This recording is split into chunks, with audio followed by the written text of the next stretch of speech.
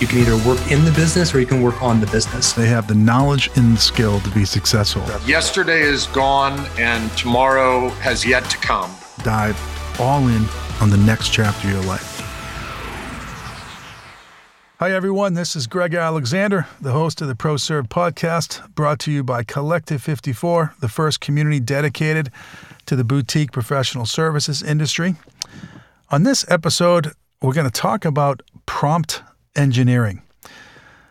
Prompt engineering, hopefully you're aware of what that term is now, since we're all living in the AI era. But if you're not aware of what that is, we're going to talk about that and how to leverage it in today's economy. And we have a great guest who is going to walk us through the basics, and then she'll participate in our member Q&A later on. Her name is Numa Damani. Did I say her last name correctly? Okay, you did. Very good. And she is with Kung Fu AI and is a member of Steven Strauss's team, who is a member of Collective 54. So Numa, would you please introduce yourself and your firm to the audience?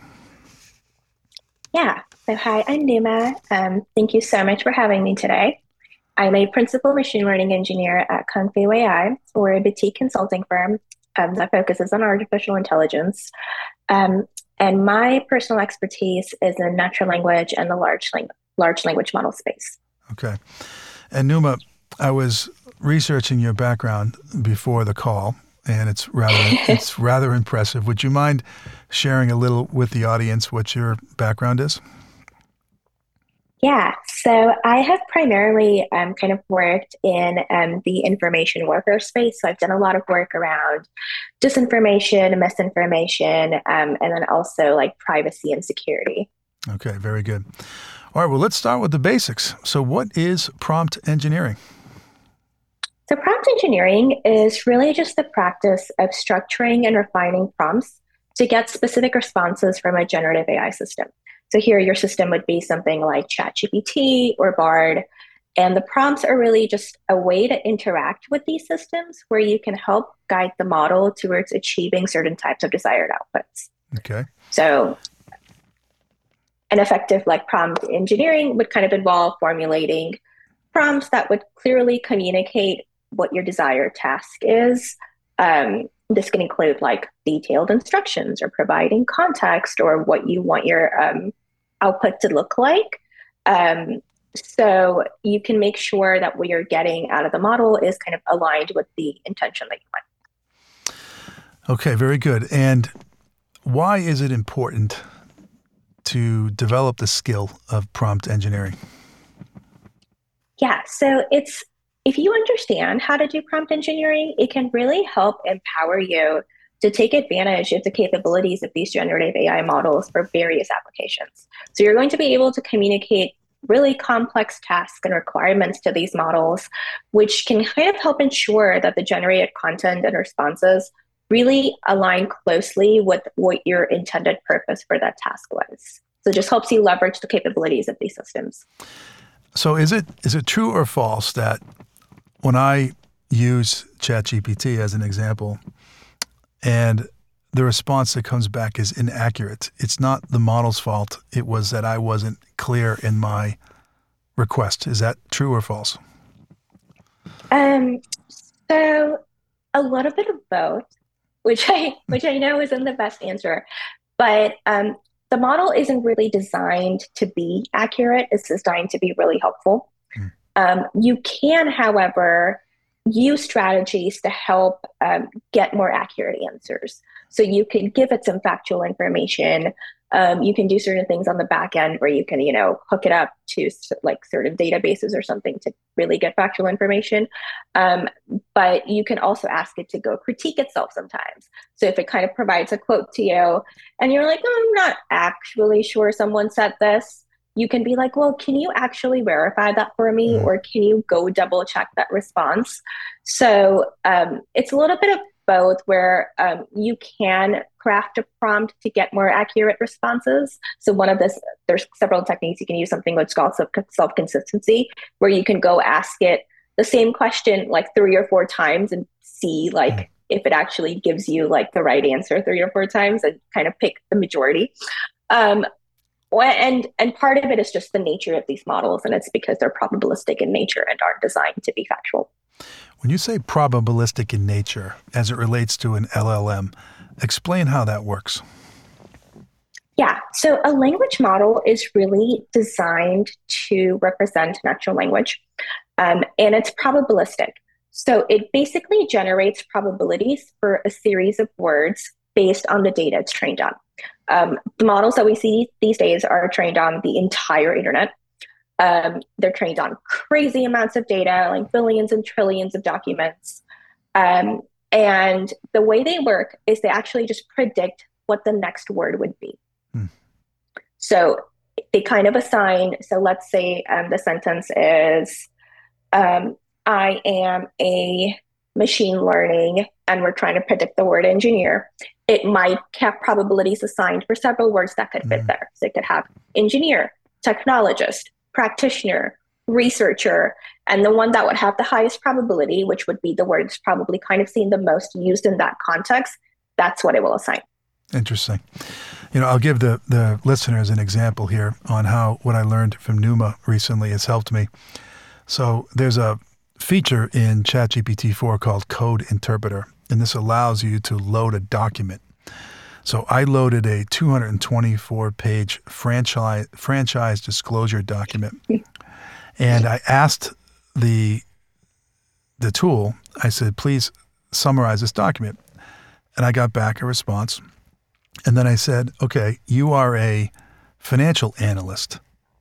Please summarize the document. And the summary was so different. It was all around financial metrics. And then I said, you are a management consultant specializing in competitive strategy. Summarize a document. And a whole different set of things came up. So in that little example, and I just bring the example up to help the listeners who might be new to this, enriched my experience tremendously, and it made the tool, support the initiative that I was working on that much better. So providing context, as Numa likes to say, is very, very helpful. Okay. Who should be using prompt engineering? Is it everybody, or is it certain job functions? What are your thoughts on that? It's really anyone who wants to interact with a generative AI system. So like anytime you're interacting with it, you are actually writing, or you're engineering a prompt, right? So business leaders can use it, developers can use it, content creators can use it, researchers, students. It's really anyone who wants to leverage capabilities of a generative AI system. Okay. And is there a particular time, like when should somebody use this? Is it early in a project, late in the project, across the entire spectrum? What are your thoughts on that? See, I think you can kind of incorporate it into your workflow. Either you can in early, later, kind of throughout. It really depends on what task you want. So you can use it for brainstorming purposes. It's actually a really great tool to kind of go back and forth with to kind of brainstorm, I don't know, like a blog post or something. So let's say we're talking about a blog post. So you can use it to kind of brainstorm a blog post. You can ask it to maybe write certain sections of it. You could ask it to refine it for you. You could ask it to, correct certain like word usage kind of throughout as you want. You could ask it for like a title towards the end. You could like give it the whole thing and be like, okay, well, now give me a title. What do you think a suitable title would be? So I think there's ways to kind of incorporate it throughout your workflow. It really just depends on what works best for you. Like if that's something that is like useful for you, right? Interesting. So I guess the advice there would be to try to use it in the workflow at the task level, beginning, mid, end, and kind of see how it works for you. That's really great advice. Where is it used? I am a novice at this, and I spend most of my time on my smartphone, and therefore I don't use it as often. But when I'm on my PC, I use it more often. So is that common? Is that uncommon? Like where is it most often used? I think people do kind of maybe most use it on the PC just because there aren't like really great apps right now on, like your iOS for it. I guess you could pull it up, but it's not always great. But you can really just use it for any sort of specific task. I've seen it a lot for generating content and kind of a lot of the writing or customer service support tasks, which actually work really well if you are using it on a PC. A lot of developers use it for coding, myself included sometimes. It can be really great to get like, just ask it for like the example of a minimal function of doing something like this, or like helping it for using with like, if you're using something like Copilot, which kind of has this on the back end. For those who don't know, GitHub Copilot is basically is a generative AI system that helps generate code for you. It's just what ChatGPT would be, but kind of tuned for code. Okay. So what it does is what can be useful is like, while you're typing, it will give you certain like comments or like variable names and things, which can be very easily kind of incorporated while you're using it in a PC. I think we might come to a point where people will be using it on their phones. It might be integrated with, like text messaging and kind of functions like that. Like I know Inflection AI, so their Pi, you can text with it, which is their version of ChatGPT. And I think we will kind of start seeing a little bit more of that, where you can very easily pull it up and talk to it. But in its infancy right now, a lot of it is, I think, web browser or UI based. Got it. So for those that are listening that haven't developed a skill of prompt engineering, and after listening to you have been inspired to do so, what advice would you give them? The best way is just by practicing. You can start with really simple tasks and prompts and then gradually move on to more complex ones, which maybe require logic or reasoning or brainstorming or critiquing. And it's just, don't be afraid to try different prompts. Just have fun with it. Like, it's actually really fun to do. Yeah, I'm surprisingly enjoying myself after I was in Austin spending time with you. I went back and said, all right, it's okay to make mistakes and try it. And I found it to be, I had your PowerPoint deck up in front of me and with all the instructions on how to do it, which we'll go over with the members in a later session. And I was using it like that. And I was really pleased with how intuitive it was. Good, I'm so glad. So Numa, you have a book coming out soon. Can you tell us the title of the book? What's it about? And by the time this airs, it probably will be available. So where can people find it? Yeah, so the book is called Introduction to Generative AI. It will be published by Manning Publications, and it talks about how you can use large language models up to their potential.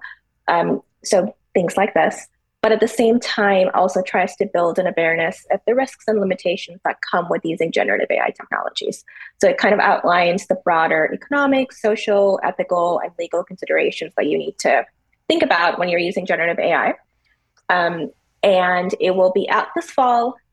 Right now, you can pre-order just on Manning.com, but closer to the release date, it will be on Amazon, Target, Barnes & Noble, and some other resellers. Well, congratulations on it. Thank you. I will be buying a copy and we'll read it. And thank you for contributing to the body of knowledge by going through the hard work of writing a book. I've done that myself and know how difficult that is. I have to ask, did you use AI to write the book? I did not. There are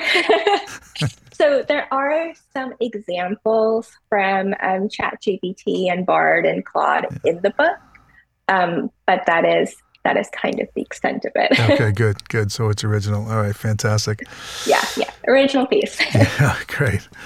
Well, Numa, on behalf of the membership, I really want to thank you for supporting Stephen and helping us understand prompt engineering. Really looking forward to the member session, and congratulations again on your book, and thanks for being here. Thank you. Thank you for having me. This was fun.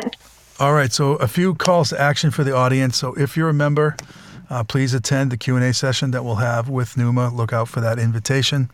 If you're a candidate for membership, go to collective54.com and apply, and the membership committee will consider your application and get back to you. And if you're not ready for either of those things, you just want to learn more, I would direct you to my book. It's called The Boutique, How to Start, Scale, and Sell a Professional Services Firm, which you can find on Amazon. So with that, thanks again, Numa, and thanks for the audience for listening, and we'll talk to you soon.